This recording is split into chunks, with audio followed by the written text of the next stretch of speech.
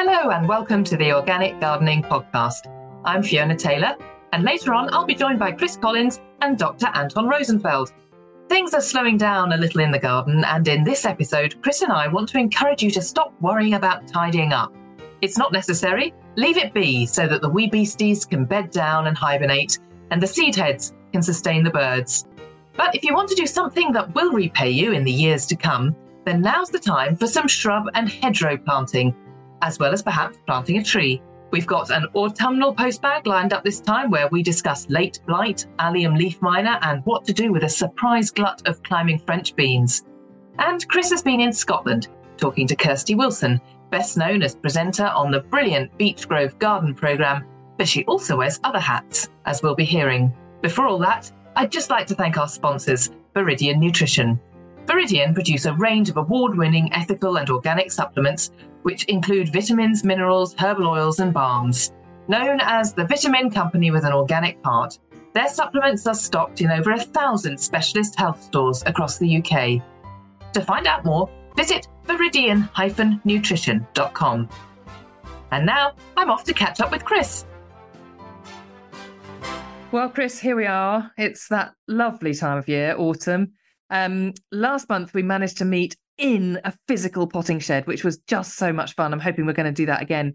But for anybody who's listening now, we're back to our virtual potting shed. Chris is joining from London. I'm speaking from Ryton, just outside Coventry, where Garden Organic's based. So here we are, thinking ahead. So what have you got planned for autumn, Chris? Well, it's a combination really for me, autumn. I mean, as for gardeners generally, it's quite a busy time because I would call this what I call the planting period. The soil is still fairly warm. It's a good idea to plant this time of year because it gives the plant over the winter time to get its roots down, gives it a strong start in the spring. So with one eye on that, it's really busy. On the other eye, it's quite relaxing time. It's starting to go to sleep. I've said this many times. I look at the trees and I feel jealous because they'll sleep all winter and I have to keep grafting and paying a mortgage. So they got that advantage. And I just think I like that sort of the peace that comes with it in a way. You've got a bit of time to kind of regroup and, that the bindweed isn't suddenly racing up, exactly. the broad beans or whatever. You've got time to just kind of get ahead again and to actually feel optimistic about next year. Definitely. I'm not going to be dreaming about horsetail for at least 5 months. So. I think that's a bit of a nightmare. Is it a recurring nightmare? One that never ends. But yeah, it's kind of like, so you can plant, you can get busy if that's what you would do. If you want to make changes to your garden, if you're looking at that shrub that you've been thinking that's been in the wrong place for too long, you can then move it. This is the time to do it. I've got a big job on coming up soon where I'll be planting, basically a mini woodland. We're going to plant 2,000 whips. Yeah, 1-year-old sort of trees that are propagated. So then, in my way, they're kind of the best things to plant if you're planting in large numbers because they're young, they're usually localised, they're bare roots, they're not coming in pots, they haven't brought in from abroad or anything like that. And so you plant thick and then you definitely get take and you'll definitely get results. I'm doing a hedge as well, so I'll put a load of natives in. I tend to plant that with whips at 30 centimetre gaps each plant, and I do it on a stagger. So 30 centimetres on the left, 30 centimetres on the right, 30 centimetres on the left, and you'll get a really quick hedge quite quickly. So that's a big job I'll be doing for autumn. So that's kind of like hands-on. But the other side of it is obviously I'll be on the allotment. And one of my concerns there will be I worry about the birds and the winter coming and the wildlife. And that's kind of going to be one of my considerations too. So let's just talk about whips because they are unbelievably fast-growing, aren't they? And it's like sort of a... it wants to grow. You look at something that frankly just looks all a bit unpromising and it's hard to believe it's going to take off. So talk us through that. Well, it's got the, and I wish I still had it too, Fiona, it's got the vigour of youth. Yes, I know. It's got the adolescent that energy. That energy that we're still trying to hang on to. So you've just got that, But also it's important is actually if you're going to get whips, you can get a lot of local growers, which means they'll be acclimatised to your situation. So you've got two advantages: the vigour of youth and the fact it's localised, bare root. Your carbon footprint's tiny. You're ticking a lot of sustainability boxes as well. So the other thing that's important to point out: you might not want a whip. You might want to plant 1 tree or 2 trees. So whips are good for mass planting. So you might want a feather, a heavy standard. Those plants will need more care and attention. They'll need mulching in the spring. You have to make sure you water them properly in the first season. So if you plant 4,000 whips and you're getting 2,000 whips out of it, or 1,500 whips, that's a woodland, a forest in 50 years. So you just got that, because they're cheap and they're localised, you've just got that element of success. But you are playing the long game. It's not like buying a beautiful Acer Grisium from the garden centre and spot planting it in the lawn and it looking, that's a specimen and you have to look after that. Whereas whips are about, redecorating the countryside, I suppose, is a really nice way to look at it. Well, they are, but I also think that they're a brilliant way of planting a hedge, aren't they? Or just doing even a kind of small localised bit of planting, in your neighbourhood. And I wonder, actually, where do you get hold of whips, in an ordinary setting? Where could I just go and buy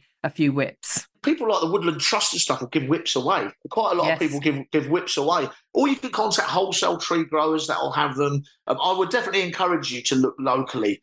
We've all got access to the internet. There'll be growers out there you can go and get them from. I don't think it's a problem getting hold of whips. You can get them if you're doing community projects. A lot of charities will give you them for free.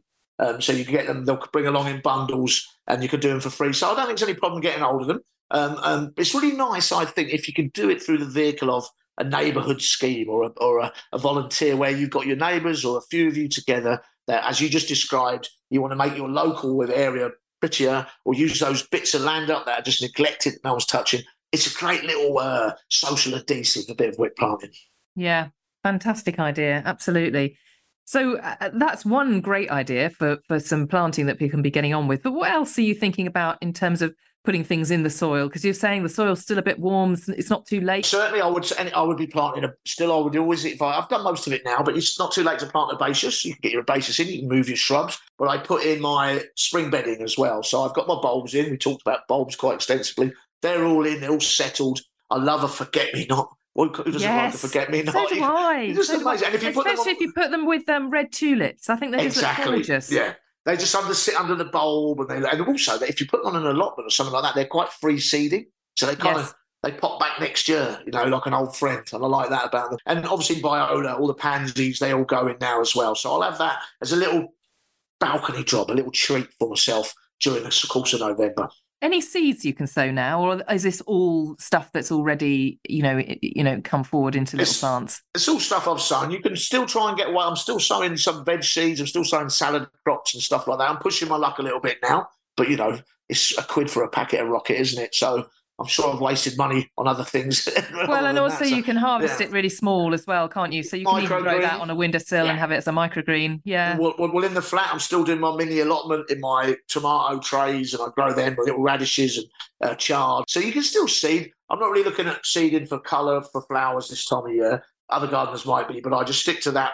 All my plants are going in as plug or small plants now. I have to say, Chris, as usual, you're well ahead of me. I'm feeling very inadequate. I haven't even got my bulbs in. My beds are still full of late vegetables. I've only just harvested my corn, just cut the final tops off my artichoke. So I kind of left it all in because I was so excited that I was still getting produce so late, because we had that real hot burst in September, and things seem to carry on developing through October. But that means I am really behind, and I'm kind of looking out the window thinking, oh, okay, what do I need to do now to start to get kind of winter ready? Well, for a start, you're not too late on the bulbs. But I've planted bulbs right up to Christmas in the past, and they are amazingly determined plants. They come back every time. So if any area you're thinking of bulbs, you can still get them in. It's not an issue at all. So if you've got spent vegetables, dig them up, put them in the compost bin, plant bulbs. Plant something over the top, like we've just described. Plant your wallflowers or your forget-me-nots, your pansies over the top, and that protects the soil. And then you're not going to get leaching. You haven't got exposed soil. If you haven't got all the room to fill with bulbs, I would just leave your vegetables in. Really, it's better than bare ground. My allotment's still got all the brassicas in it. It's got parsnips in it. It's got all my potatoes are still in the ground near enough. So you can kind of harvest those things gradually. So I wouldn't worry. My thing that would worry me is if I had lots of bare soil and the rain was hitting it and the nutrients were getting washed through it and it was getting damaged. So better a plant there than nothing at all. But it's definitely not too late for bulbs. Definitely not too late for spring bedding. Definitely not too late if you want to get really imaginative and put a new shrubbery in, or some sort of herbaceous border. It's the perfect time to do it. Well, one thing I do want to do is dig up my dahlias, because they were absolutely gorgeous. I mean, they were really, really late and very, very short-lived this year, but they were gorgeous, and I'd hate to lose them, actually. So that's one thing I've still got time to do. Dig them up, dry them out, put them in the shed. That's my plan. And I like the idea of leaving some of those veg just standing. I mean, the birds are going to love it, aren't they? And, particularly the sweet corn, I guess I could cut some of those down a bit.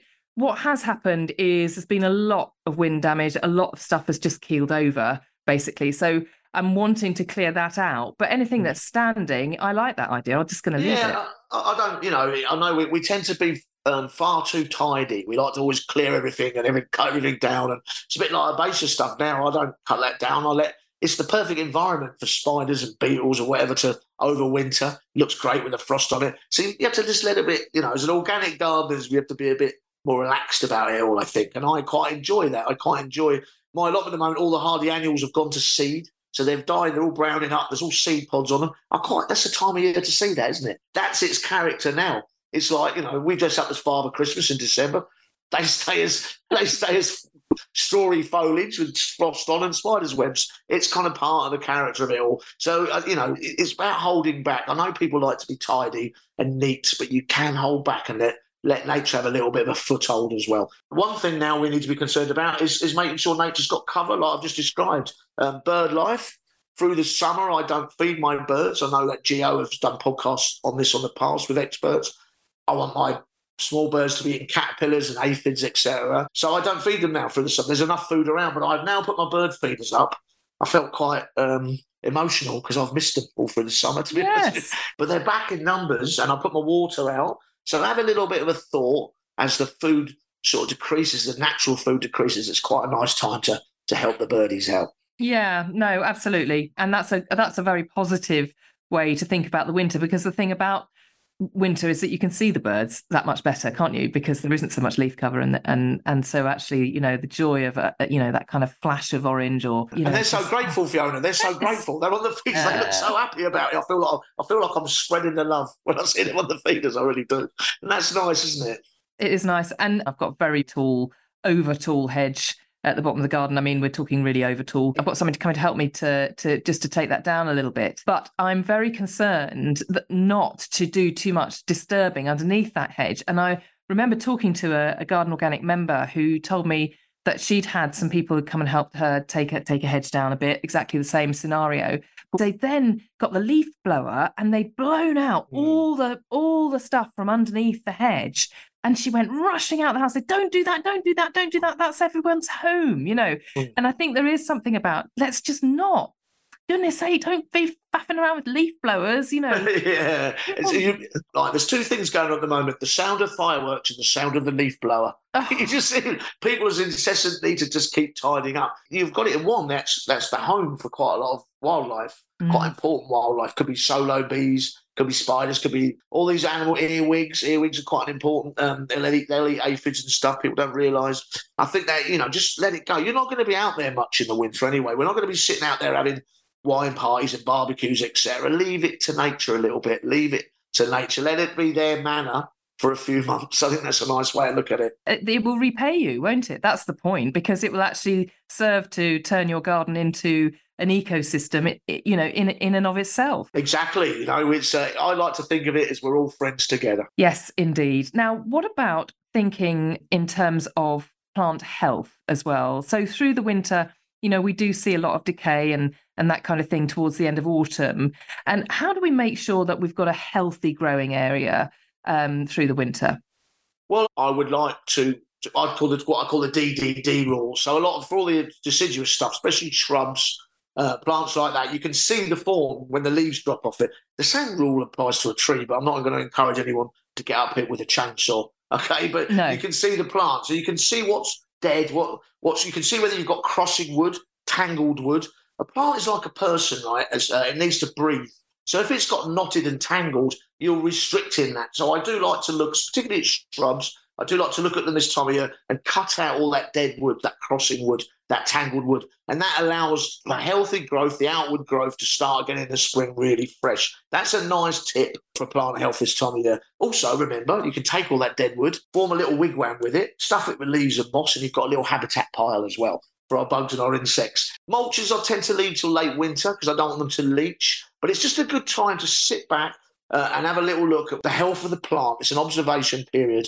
Is it tangled? Is it messy? Have you got herbaceous plants that have rotted in the middle that are moving out? Maybe they want lifting.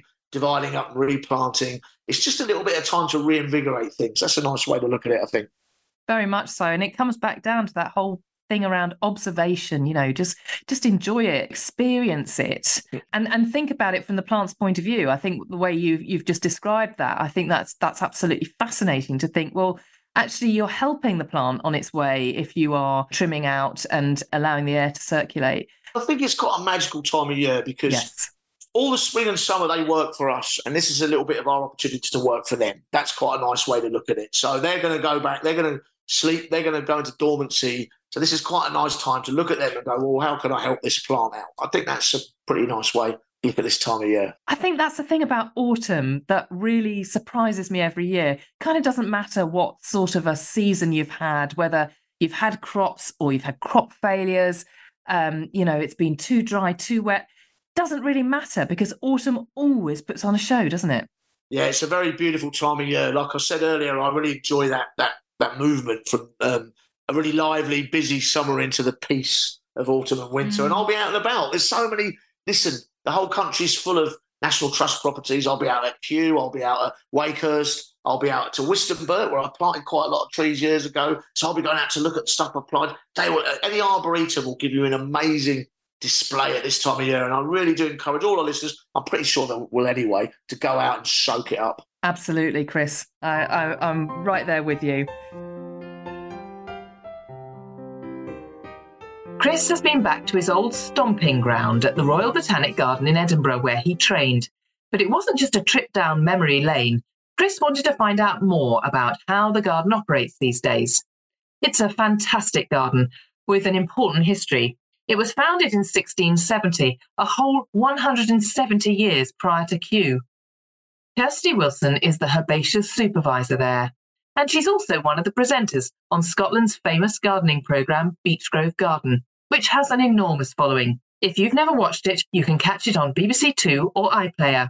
Chris chatted with Kirsty as they walked around the garden, so please forgive the background noise. Hello there, everybody, and welcome to the Garden Organic podcast. I have a big treat today. I'm in a place called Royal Botanic Garden Edinburgh, and you've heard me mention it before. You know how important it is to me, but I've also got a really brilliant guest today, and that's Kirsty Wilson. We're sat in the rockery, so if you hear the general public recognise her from all her media work, you'll know why. How are you doing, Kirsty? We might have to give it the official name of Rock Garden, but no, it's lovely to have you in the garden, back again. They all know that you've been a past student, you're well known. So the people don't forget me. You'll get spotted. Yeah, but you've just given me a little tour, a walk round. Yep. It's an incredible garden, and we'll get to that. But you've got a really amazing background. Just tell me a little bit about that, how you got into horticulture. So I'm probably quite a rare horticulturist in the way that I came straight from school. But like you, Chris, I came straight here and studied, and I did my degree in horticulture, which I absolutely loved learning here. In the Botanic Garden, there's nowhere else better to learn. Actually, my first graduating job was working for King Charles growing production fruit and vegetables down at Highgrove, and I did that for 2 years, and that was amazing, in an organic garden as well, so I learnt a lot there. And then I always knew whilst being at the Botanics in Edinburgh that many of the curators and other horticulturists had gone to Longwood Gardens in America, which was America's top public garden, so I then went there for a year's internship placement. And then after that amazing year out there, I then came back and was a glasshouse supervisor at St Andrew's Botanic Garden, and at the same time I did a garden design diploma. Actually, my dream job came back up at the Botanics after 2 years in St Andrews, and I've now been back in this position as herbaceous supervisor, which is like a garden manager for the whole herbaceous collection. And I've got a team of 5 horticulturists, volunteers and students, and yeah, it certainly keeps me busy now. When I was here for 3 years, and I mean this, I can't remember one bad minute of it, because you're surrounded by this amazing plant collection. Tell me a little bit about your day job, because you're working with this fantastic collection. What does it mean to be part of the Botanic Garden? What does it entail, I suppose? So obviously a lot of people might just come into this Botanic Garden and not aware, but we've got lots of plant taxonomists, scientists, we've got 3 million herbarium specimens. We're doing a lot of work both conserving Scottish native plants, so our own flora, as well as plants that are maybe dying out in the world, and working really hard. We have certain collections that are really important here in Edinburgh, particularly rhododendron collections, and we're looking to, particularly with climate change, what what ones are, struggling, and how can we safeguard them for the future. And that's the core aim. Well, I was interested in it because I think now, I'll be a bit cynical here, I suppose. I think that now horticulture's coming to save, a little bit we've sort of decided we're going to save things, we're going to talk about biodiversity. But botanic gardens have been doing this for decades. Yeah. Absolutely decades, haven't they? It's not a new thing, is it? I know, I've worked in 4 botanic gardens. I think we're definitely undersold. Do you feel that way about it? Yeah, and I think in any other profession we would be shouting about our skills and maybe selling ourselves more. And I think in the past, maybe scientists have been hidden away and we're not making people aware of all that research and all that science, all that conservation work, education work we're doing. And we do a lot of work around the world too, in different countries, and collaborating with other botanical institutes around the world. So there's this huge network of botanic gardens that, as you say, has been going for hundreds of years. Yeah. And we've got all that knowledge. I think, we just need to shout about it even more. We should be. So we need people like you, definitely. Now, in a way, this is a living library. Yeah. It's not books, it's plants. But you mentioned well conservation. That's quite interesting because Botanic Garden is connected to other parts of the world where conservation projects are going on. Give me a bit more detail on that, I suppose. So that's like working with other universities or botanical institutes out there, sharing seed, or we know that tree is dying out in the wild. How can we share it around the world, around all these botanic gardens, and make sure we're safeguarding it in case it dies out? Also understanding how plants are in their native habitat and why are they under threat from logging. So it's understanding biodiversity and plants and plant life so that we can protect it and look after it. All these different biomes around the world, all these different climates, maybe you can't go abroad and see it, but you can actually just come to a botanic garden and you get it's called a microcosm of a world practically in this one space, and it's fascinating, really. You do a lot of community stuff as well, don't you? Tell us a little bit about that. So we had a big project about 10, 12 years ago where we built this botanics cottage, which was actually, we've moved 4 times across the city, which is fascinating, and all these sort of old Victorian pictures of trees moving. But one of the buildings which was used as a teaching resource on the other side of the city was actually, we had enough funding to bring it to the garden, restore it here and turn it into the state-of-the-art education facility. And it's now known as the Botanics Cottage, and it's used by lots of community groups. It's in the demonstration garden, so there's lots of examples of vegetables. If you're a student here, you have to have a plot and you're prescribed so much veg to grow, and you design your other half. But we have, this morning I was just talking all about meadows to a dementia group that come in with their carers, and we have people that cook club and school children as well that also come in. So there's this whole public engagement side that is really good and part of the botanics now as well. Obviously we a market garden in that area as well, and all the produce, it's all grown organically. It goes towards our restaurants, our kitchens, feeds our staff, and it even goes to food hubs in the city as well. So I think it's making it as inclusive as possible. Which is what gardening is, isn't it? That's quite new to horticulture. Well, I suppose we're in parks and botanic gardens, people came, but that social engagement, you think that's going to get bigger, isn't it? That whole thing's going to get much bigger. We even have baby groups. We're trying to make it, any age you can come into this botanic garden, you're going to pick up some bit of knowledge, or it's going to benefit your well-being, and you're going to learn about plants. And a lot of people that come here as a child, they're going to come here all through their life. They might bring their kids as well later on. I even remember my granny bringing me here as well. The best thing to learn about plants is in a botanic garden, because everything is labelled. Yes. And even as a student here, you had plant identification, but you can tell from every label where it's come from in the world and who collected it, etc. So, and also the public can access that, can't they, to find that information out. If they come into a garden, they can see a plant, they can back read it or go online and find out about it. So everything is data-based, and then we have a website which is called Plant Explorer, and you're able to just search any of our collection and see all the maps and know all about this plant resource and living library almost. How did you do stuff on climate change with the rain garden? Tell me a bit about that. So the rain garden was a project that was designed and built with a university in Edinburgh called Heriot Watt and the Water Academy, and with climate change we're now having to adapt our gardens and not tarmac over our front gardens or put down that horrible astroturf and use plants as a nature-based solution. So we had an area that flooded particularly particularly bad in the garden. And when we get these intense downpours, we're now seeing paths closed off and things. So we wanted to see how this research, it was like a living sort of lab rain garden that we developed, and we reprofiled the soil. We put in a berm, and we put in plants that were both Scottish native and plants that you could get in your local sort of garden centre as well. Now it doesn't flood at all. It soaks up the moisture like a sponge. It's good for biodiversity, and we've got still lots of students, or a guy doing all his PhD on it, and we've written a scientific paper on the rain garden, and we're now working with other landscape architects and the council and Scottish Waters to see how we can put more rain gardens out into the city and use it as a nature-based solution to stop all our streets flooding in the future. Some people think it's just bog plants, but these plants have to be able to cope with extreme dry and extreme wet. We don't irrigate it. Really, it just shows that we shouldn't be tarmacking over big bits of the city, and we need to be looking at other solutions like green roofs, green walls. So it's doing these two jobs, isn't it? It looks beautiful, but it's doing this background work, which I suppose is the essence of a botanic garden, isn't it, in a way? It had to be good for biodiversity as well, and that's what we're all about, is our research and our science is going to help. It can help influence government and planners and landscape architects, and we have the expertise and the knowledge of what plants to put into these designs and how you can put in a rain garden in any location. So you'll maybe see more of them popping up. There's quite a lot in America now, rain gardens. But also, you're quite organic's quite important to you. So you mentioned high grove, and I remember when I was here, this is 30 years ago. There was a big thing on pest control. We were putting in encasias and cryptolemus to control mealybug. That's still very important to the botanics here, isn't it? Yeah. So in all our glass houses now, we have all just biocontrols that are released. Like the good bugs eating the bad bugs, and as you say, that it's amazing that they were doing it then, and we're still doing it. And obviously, we now have any hard surfaces in the garden. We don't spray any nasties, weed killers or anything. We use a vinegar product, which is organic, and it just burns the weeds.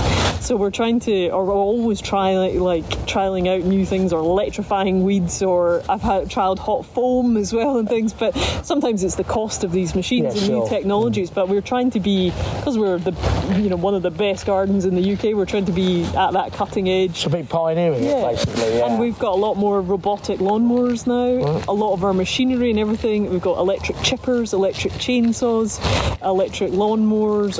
Our small buggies that the teams drive around is all electric now. So really, the only thing at the moment is like tractors. That's the only thing still petrol. No more mixing up two-stroke with oil and all that. Which is wonderful, because even cutting a hedge now, you don't have all that fumes coming into your face, and it's much cleaner, it's lighter, and you just have to almost invest into a particular type and have the charging in the stations. And yes, sometimes it can take a while for us to adapt to it, but once we all get used to these tools, we're all, and I would say the team have adapted really well, and they really enjoy it now. So do you think that as your gardeners, they embrace the fact that we're more environmentally concerned and they want to lessen their footprint, etc.? Because we are pioneers in it, definitely. Yeah, and you've got to watch at some point. Chemicals will be banned. Certain places like Paris and New York, you can't spray. Tokyo, they're all. So, we've got to make sure that we've got the alternatives, and we're green and we're clean, and we are the pioneer leading that way in both green technology and what tools we're using, and what to control pests and diseases. And now there's many organic slug pellets, nematodes, so we use all that now. It's all that biocontrols coming into play. That's brilliant. It's just going as organic and healthy for the planet as possible. Yeah, sure. It's good, isn't it? And then we set an example for the public too. Yes, I mean, if we can't do it, then why should they? Well, let's go back to you personally, because obviously you've got this TV career. I mean, being a man who's worked in TV, it's a very different world to the world of being a gardener, wouldn't you say? Yeah, it's completely. I would say it's like you have to know your plants, but then you have to learn the sort of broadcasting skills as well. I say I didn't get any training. No, you get put in the deep end in telly. Yeah. So I think it's its own skill in itself as well, but I enjoy it because it's like teaching the world about plants. And yeah, filming obviously takes a lot longer. You need a lot of patience for it. Well, you need that for gardening as well. I suppose that comes in handy, but you can be asked to do the same. 5 minutes for 5 hours of your life, usually, isn't it? Yeah, exactly. It's not as glamorous as people make out, but it's been a fantastic opportunity. I've been doing the TV, and then that's led to doing bits of radio as well, and it all sort of spins off. But I never sort of went. I think I quite like still to have the botanical career as my main job. Yeah, I'd say that's your main. And everything else is a bonus. That's the best way to look at it, isn't it? And I'm very lucky the Botanics allow me to do that broadcasting, and they say it's good because it promotes the garden. It helps lift this place. But that's really, that's great. It is a very different world, TV, from being a gardener. But that whole thing about it promotes your career as well. That's important. But also the job you do on a day-to-day basis. It's brilliant, isn't it? And this is also cultivated because you have got a really good book out, haven't you? I really love it. Are you plugging it? I am. I'm plugging it. You don't need to plug it. I'll do it for you. Well, I had a good look. I've got it here. I feel like such a fan. You've been to the shop. Available. No, you can get signed copies of the Botanic shop. I could just get you to sign it. You could go and switch it now. And I came in and it was on the visitors' table and everything. I go, but it is a beautiful book, beautifully illustrated. Tell us a little bit about how this book came about. So this book kind of came about. Well, I am encouraged here, obviously, to do talks and lectures, and they are always trying to encourage you to write a book. So actually, during the COVID years and lockdown, I wasn't going out partying. I wasn't going out that often. So that was, a difficult time for everyone. But it was a time to observe nature and a time for me to write that book. And it was the growing appreciation of nature. And I feel like biodiversity loss, climate change, I felt like we can sometimes feel a bit powerless. And what can we do in our own garden to make a difference? That's what I like. It's a very practical book, so it's not overwhelming. No. Sometimes if I talk to, say, a lot of my mates, for instance, they're builders, and they don't want to be lectured about climate change. Yeah. But I like the idea of just introducing it subtly to people's lives. And I think, do you think that's what you're aiming at? Because there's a lot of easy tips in there. Yeah, and like how to plant a tree, how to put in a meadow, how to plant a pond. Putting in a pond's the best thing you can do for wildlife. So it's all about planting with nature in a sustainable way, and what can we do? Can we put in a native hedgerow? And it's sort of a step-by-step guide. I've kept it simple, and hopefully, it just inspires you in your own garden to make a difference. It's full of really nice practical information. It's also, we have to mention, the beautifully illustrated. Yeah. And this is a friend of yours who's illustrated, isn't it? Yeah, so Hazel France is a horticulturalist. She actually worked in my herbaceous team, but then she worked into the indoor department, and she studied fine art first and then studied horticulture. But now she's got the perfect combination. So she's looking after plants in the morning in the glasshouse, and in the afternoon she's an artist. Sitting with a paintbrush. What a life. Illustrator. What a life. And she can draw any plant.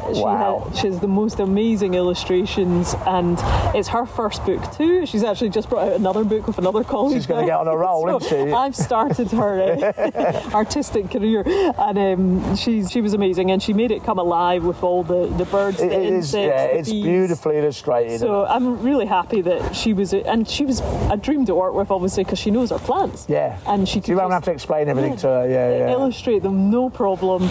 And she's really made it come alive, because at one point they said, "Oh, you can take all the pictures, Kirsty." And I was thinking, I don't know how I'm going to make a compost bin look nice on my camera. So I felt a bit under pressure with that. So a few meetings of convincing them that Hazel was the right illustrator to go for, and it's all paid off. And actually, it's a lot of work to have your first book, but a lot of work goes into a book. But I think the combo of your knowledge and the beautiful illustration of her knowledge as well makes it a little bit different, because because a lot of books get churned out, quite a lot of them nowadays, don't they? And so I just think it stands out, and you've done a brilliant job. And I think there's that whole sort of rewilding movement, but that is more up in the Highlands, and you're going to have a big area closed off from deer or sheep grazing, whereas sustainable gardening is gardening that is people's back garden. This is, and it's good for people and the planet. But it is, I think there is that misinterpretation that we walk off and leave it. In London, it would mean you'd be shopping trolleys and crisp packets. Budlier. Well, but I think that's and also I think what's good about the book is, and this is important for everyone to understand, it's not about scale either.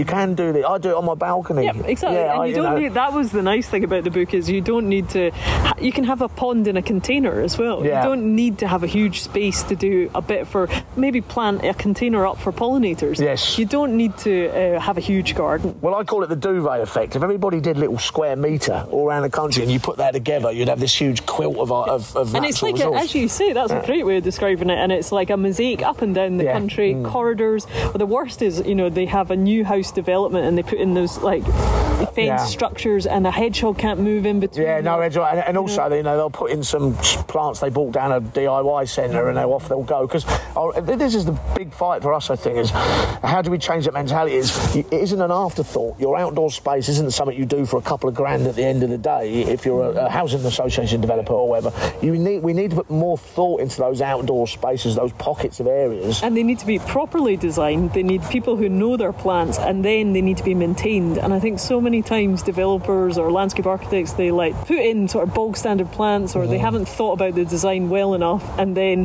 they don't invest for that. Maintenance is key. No, yeah, absolutely. Because I don't know how you feel, but I think the lack of gardeners, professional gardeners, is an issue. And that skill set. Yeah, because it takes you a while to learn to be one, and you carry on learning for good. But I think as an industry, but also as a society, we need to give more time to making sure we've got good gardeners.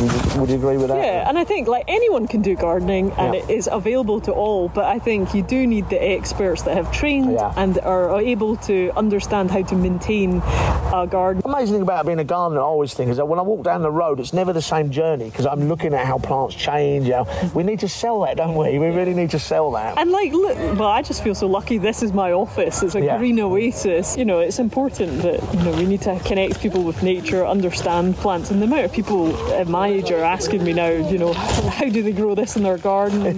Looking for advice. So our knowledge is very valuable. I think we are, if you like, we're the bankers of the future in a way. We are, don't we? Because we've got this knowledge in a little. Things about horticulture is it's very hard to put into figures. Good mental health, you can't give that to an accountant. Looking after a plant, you can't give that to. It's not a finger counting thing, is it? So it's very hard for us to go, well, look how great we are and what we do. But I think it's to try and make people aware of how many options of a career path there are within horticulture as well, and just value it as much as possible, because if you make it a worthwhile career, or they know at school that you can go and study horticulture, or many people come and say, I didn't know about it until later in life. It is a career path, and I think now there's even through COVID times, there's a lot of appreciation and movement towards working in a garden. Yeah, hopefully we're getting some momentum, with all the issues that are going on at the moment. And to be fair, Kirsty, it's people like you who are going to carry it forward. Yeah, it's true.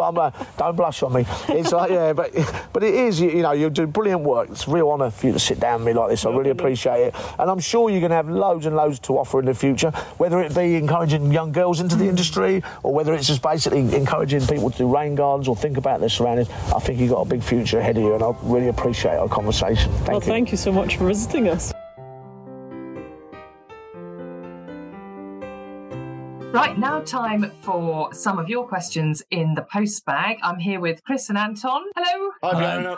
First question. I have a glut of climbing French beans. I've eaten lots, I've frozen lots more, and I've given away lots, but I still have large numbers of pods full of fat seeds. I will, of course, save lots of seeds and give away plenty, but I wondered if the dried seeds are edible, and if so, what's the best way to prepare them? Well, this is a really good one, because people don't normally think of French beans as something that you can store. So, Anton, what's your experience? Well, you certainly can eat them, actually.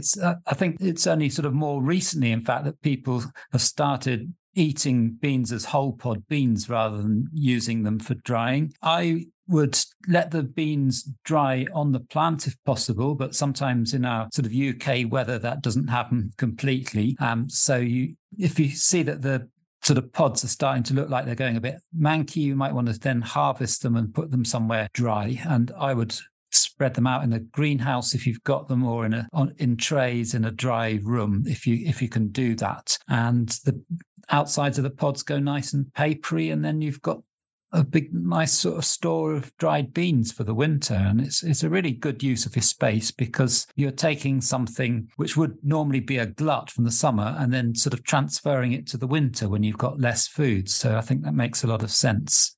In terms of how to prepare them, it's quite important that they get boiled pretty thoroughly. So you need to soak them overnight first, and then you need to boil them vigorously for 10 minutes, and then you just need to simmer them until they're tender.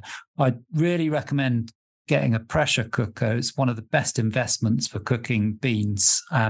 Mine's only just broken after 30 years of use, so it's so worthwhile because they cook so much more quickly and you'll use a lot less energy. It will cut down on your gas or electric bills. Yeah, people have to get over the fear factor, don't they, with pressure cookers? Yeah, I think nearly all, certainly as far as I can see, all modern pressure cookers have got a safety catch, so you're not going to end up with all your beans on the ceiling. I remember as a wee apprentice on Brighton Parks, the pressure cooker, when I lived in a bedsit for like 4 or 5 years, I would have been lost without my pressure cooker.